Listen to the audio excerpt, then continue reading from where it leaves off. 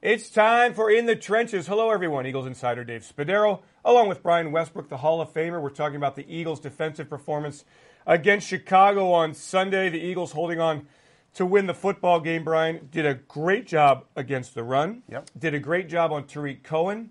Stayed with a four-man pass rush primarily. Nothing in the blitz game. Gave up a lot on the back end, though. Overall, what do you think?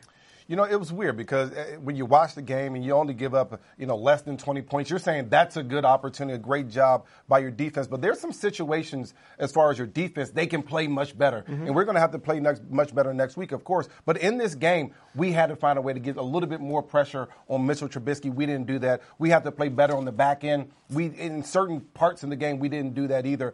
We're lucky to find a way to get a win as far as how the defense played yesterday. The approach clearly was to stop the run, which Jordan Howard and Tariq Cohen, non-existent, to limit Trubisky's ability to run outside of the pocket, and they used Nigel Bradham at times as a spy. So the Eagles sacrificing a bit of pressure, believing that Trubisky could not beat them from the pocket. Yeah, and the way that it worked out, if he couldn't beat you from the pocket, I still love a defense that goes and pressures a quarterback, makes his job very, very hard, gets after him. That's just not Jim Schwartz's style. He has in the past used certain players to get out there and blitz, but I think in this game, Jim wanted to cover just a little bit more and not give up the big plays, and he was very successful for most of the game being able to do that. Yeah, it's interesting because you look at some of the numbers and Trubisky throws for over 300 yards. You go, that's not very good. Not a lot in the sack department.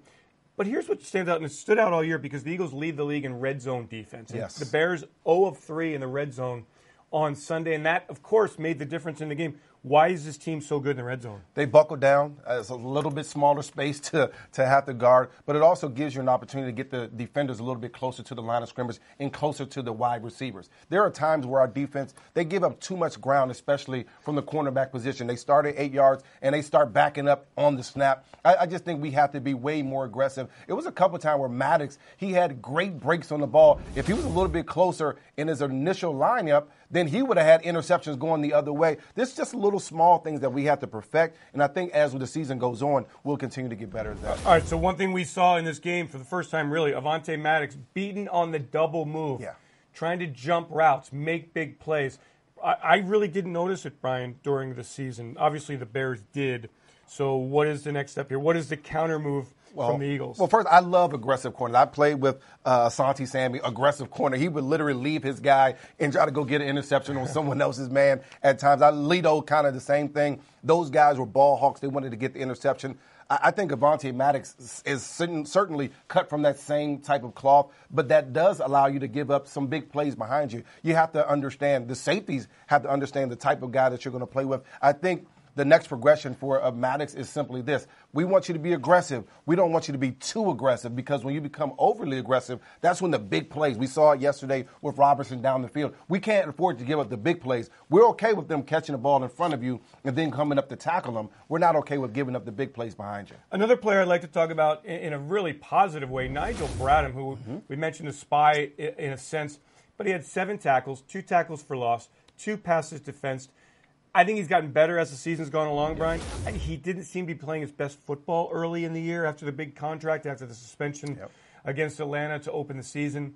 Your thoughts on Nigel and his play throughout the year, and particularly Sunday in Chicago? It seems like he's been working his way up, ramping his way up and to play his best game in Chicago. And that's the most important time we need you the most was in the playoffs, and he had one of his best games. Of course, he's very physical in the run game. He's been active in the pass game as well. It's just great to have a guy that can do a little bit of both. We had a guy back when I was playing, Carlos Emmons, that can do a little bit of both. He was physical in the run game and certainly slow guys down in the pass game. Nigel Bradham is probably a better version of Carlos. Interesting. Three quarters of great defensive football.